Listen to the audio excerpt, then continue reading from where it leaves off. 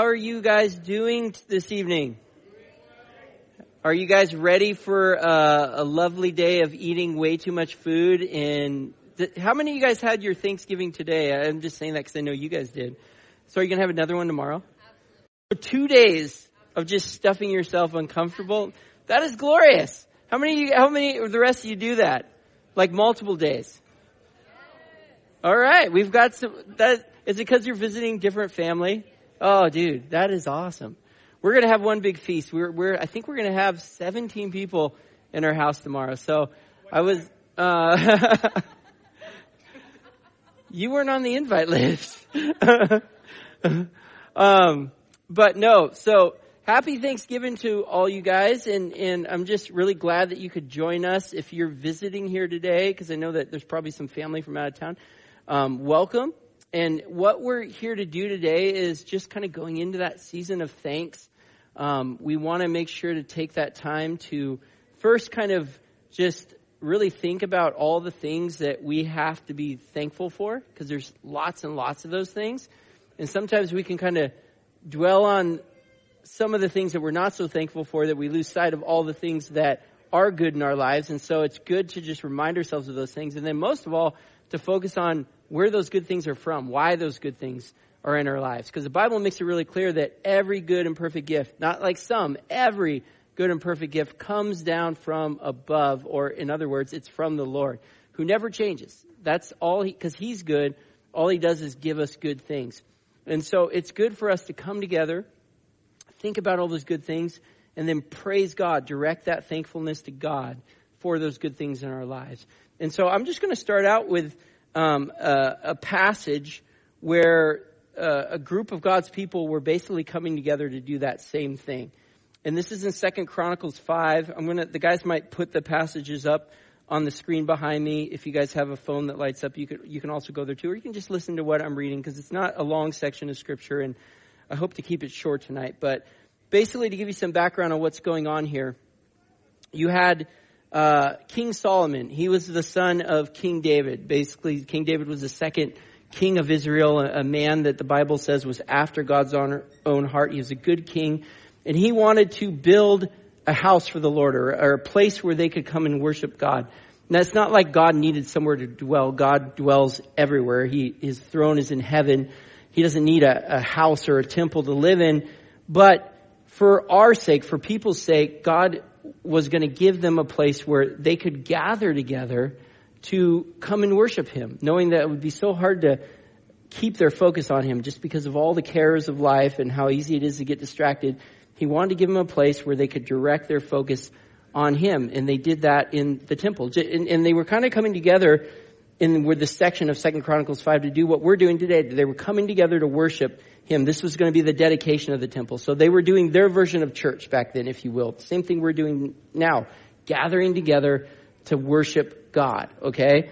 And it says in 2 Chronicles 5, starting in verse 11, it says, "And when the priests came out of the holy place, for all the priests who were present had consecrated themselves without regard to their divisions, and all the Levitical singers, Asaph, Heman," I guess Skeletor wasn't invited, and some of you guys, that might date me, but I was a fan of Heman. Heman and Jeduthun, their sons and kingsmen, arrayed in fine linen, with cymbals, harps, and lyres, stood east of the altar, with 120 priests who were trumpeters. And it was the duty of the trumpeters and singers to make themselves heard in unison in praise and thanksgiving to the Lord. And when the song was raised with trumpets and cymbals and other musical instruments in praise to the Lord, for he is good, for his steadfast love endures forever. So these certain priests that were set aside as singers, as the worship team, if you will, the same as we're going to have a group of people up here that are going to make their way up here shortly to lead us in a time of worship. God had set aside some of these Levitical priests to do the same thing. That was their job, to play instruments and to sing in unity and to direct their songs of praise to God, to worship and to lead the rest of the people in doing that same thing. And so they're doing that, and they're basically praising God for two different things. They're saying for he's good, so for the good things he's done in their lives, he's given them, and then also for his steadfast love, that endured forever, or basically his continuous love. How God just kept showing love to them, even despite them knowing they didn't deserve it because they had turned their back on him so many times. He loved them the same anyways, despite what they did that was right or wrong. And so they're praising him for that. And it says when they did that, the house of the Lord, the temple, was filled with a cloud so that the priest could not stand and minister because of the cloud. For the glory of the Lord filled the house of God. So as they're praising God, his presence, like a tangible evidence of his presence, this cloud fills the place. They all become aware of it, and they're like overwhelmed by the glory of God. And I want you to notice that it was them coming to God with that heart or that desire to praise him, to give thanks to him, that led to them experiencing his presence, or basically becoming aware of his presence, just seeing his glory. Now, through our faith in Jesus, Paul tells us that we've become the temple of God. Us, all you guys that have placed your faith in Jesus Christ, you are part of what's called his temple. It says in 1 Corinthians 3:16, don't you realize that all of you, that's you guys that are being talked to, me, that all of you together are the temple of God, and that the Spirit of God dwells in you. So when you believed in Jesus Christ, the Bible says that his Spirit came inside of you to dwell in you forever. It's a seal to the day that he comes to get you, or you go to be with him, where you'll never leave his side again. But until that point comes, he's given you God's Spirit to help you understand his word, to hear, be led by him, to help you in being led by him, to know his voice, to hear his voice, to see his presence in your life. The Holy Spirit is the helper, the comforter. So you have the Spirit of God in you, and together we act as a temple, as the temple of God. He dwells in his people. So it stands to reason, this example, when we're looking at this example of 2 Chronicles 5, that when we come together to do the same thing these people were doing, and that was to praise and thank God, that you too will become aware of his presence, or you will have a tangible experience of understanding that God is here in this place. Maybe you come into here kind of feeling like he's distant, but then you realize, no, he's right here. His Spirit's inside of me, but you just experience him in some specific way through just setting your focus on him and giving him the praise and the thanks, acknowledging his goodness in your life. Jesus also confirms this in Matthew 18:20. He tells us for where 2 or 3 gather together as my followers, some of your translations say in my name, I am there among them. So when we gather, and that's our purpose, to come and worship Jesus, we're coming together in his name. He's there in our midst. That's why it's so important that we're devoted to this, that we don't forsake the gathering, because this is where we experience God's presence in a special, powerful way.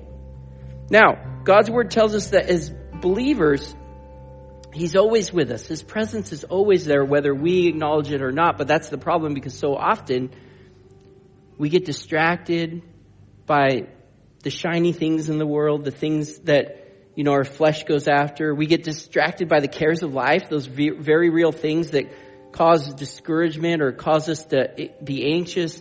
We get so focused on those things, we lose sight of the fact that God is there. Now, he's still there.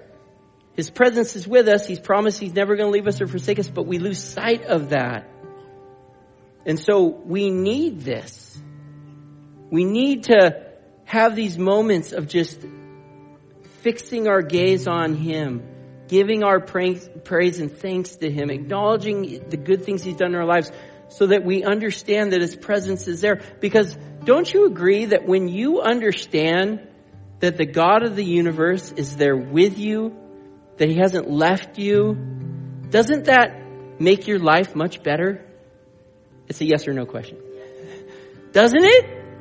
I mean, because there are those times, like I said, where my focus is somewhere else, and I'm not remembering that, or I'm just not dwelling on that, and I'm focusing on that thing that's scaring me so bad, or that thing that is troubling me and causing discomfort in my life or pain, and I've forgotten that he's there, and that I don't feel good. But when I remind myself that, you know what, God is with me. He's not going to leave me in this. He's made a promise about this, that he's going to use it for my good, and that he's going to see me through this. Things get better. And as I was praying this last week, the Lord blessed me and my wife with a time away, just on vacation to rest. And I was praying, and the Lord is reminding me of this, like how, I'm going into this Thanksgiving season thankful. My family's here visiting. We've got food on the table. Life's good. But even if things are good, they can be way better in knowing that Jesus himself is going to be at that table with us. That he wants to be at that table with us. And with this many people in the room, or maybe people watching online, maybe not everyone's in that place, because some of us are dealing with real hard things. And it's hard to focus on the things we should be thankful for, because those things we're going through are just consuming our minds, or consuming our thoughts. Maybe you've lost loved ones and they're not here this year, or you're estranged with them, and that hurts. That's a very real pain. Or maybe you're going through health issues that are very painful. And so you know that there's good things, but you're just having a hard time focusing on those things. And so you need this to an even greater degree, because you need to ponder those and dwell on those good things that God has done. How he's come through so many times in your life. And so you remember that he's going to come through in whatever you're dealing with. And most of all, you dwell on the fact that above anything else, the greatest thing you have to be thankful for is that you're a child of God, that you're saved, which means that not only can you have hope in whatever hard thing you're dealing with, hope, the biblical definition being a sure expectation of coming good, knowing that God has said he's for you and not against you. He's going to work all things for your good, even the suffering. He's given purpose and meaning to the hard things that we have to go through from living in this world. They're not meaningless. They're not good in themselves, but God has promised to use them for your good. So we have to be reminded of that so often. And through your faith in Jesus, all those promises, no matter what is going on in your life, they still remain, and they will absolutely come true, just as they have come to up to this point. Amen? It's our salvation that above all else we should be praising God for. The psalmist tells us this in Psalm 95, 1-3. He says, "Come, let us sing to the Lord. Let us shout joyfully to the rock of our salvation. Let us come to him with thanksgiving. Let us sing psalms of praise to him. For the Lord is a great God, a great King above all gods." Now, Jesus makes it clear in the Gospels that rock of our salvation, he's that rock that's being talked about there. He's basically the foundation that our salvation would come through. This is the good news. If you're new to church, the good news, the gospel, something that even if we've gone to church for many, many years, we don't want to ever somehow grow dull to it or forget the fact that our salvation is the greatest thing we're thankful for, all right? The fact that the Son of God was willing to send his Son to live on this earth as a man, a humble act that we'll never fully understand, that the God of the universe, creator of all things, Jesus being equal with God, would come and live as a man, not for his benefit, but for ours. And in coming to live as a man, he lived a sinless life, something a normal person couldn't do. That proved he was God, so that he could die a sinner's death, not for any sin he did, but for every sin I did, every sin you did, every sin anyone ever did, on a cross, and take the just price that our sin deserved upon himself, so that no matter what you've done in your life, no matter how bad you think it might be, and it probably is really bad, the Bible says the wages of sin is death. That's the penalty that our sin deserved. Basically, in essence, if you want to think of it in earthly terms, you were somebody that was on death row. I was somebody that was on death row, because God is perfectly just. He doesn't grade on a curve. Basically, as being perfectly just, if you have any sin in your life, it has to be dealt with. And the penalty is death. So we were sitting on death row, but God loved us so much, he sent his Son who took our place on that executioner's table, if you will. He took the penalty our sin deserved on that cross, died, and in taking that penalty, he paid the price that was necessary for you to be completely forgiven of your sin, reconciled to God. He imparted his perfectness, his righteousness onto you, gave it to you The Bible talks about it like being robed in it. So when God sees you, he sees his son, Jesus. And because of that, you right now, through your faith in Jesus, have no reason to doubt that God sees you perfectly as his child, and you will spend all eternity in heaven with him. And guess what? Those things that are so hard right now, we know that one day we won't have that pain anymore. That every tear from our eyes will be wiped away. All of the hard things we feel in this world will be gone forever, and we will spend eternity in a perfection that we can't even fully comprehend now with our Creator. Amen? That's the thing we want to be thankful for, no matter over anything else. Amen? So, we're going to spend just the rest of this evening simply, like I said, thinking about the things that we have to be thankful for. Your salvation, number one.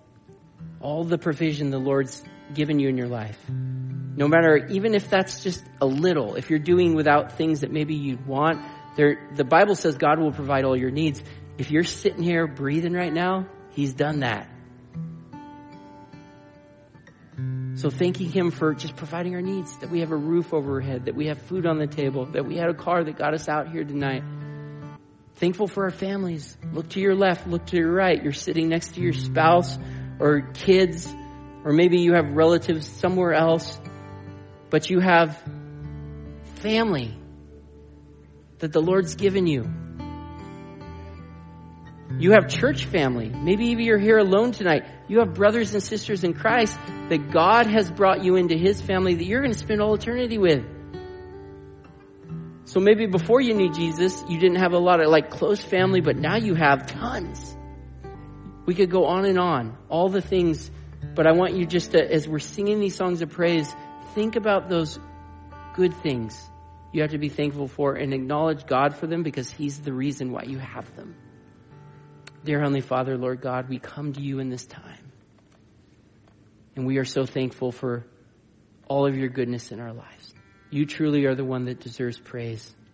You and you alone. And Lord, we just want to come here this evening and give you what's rightfully yours, and that is our thanks, our worship. We know that you don't need this, you don't need a pat on the back. You know you're good. But we need this. We need to remind ourselves of how good you are, how much we have to be thankful for, how you've been nothing but faithful to keep all your promises up to this point, so we can trust that you will continue to do that right until the point we're with you, Lord. So just meet us in this time. Just as your presence filled that temple when they came to worship you, I pray that you would do that in this place today. That we would sense you in this place. In Jesus' name, amen.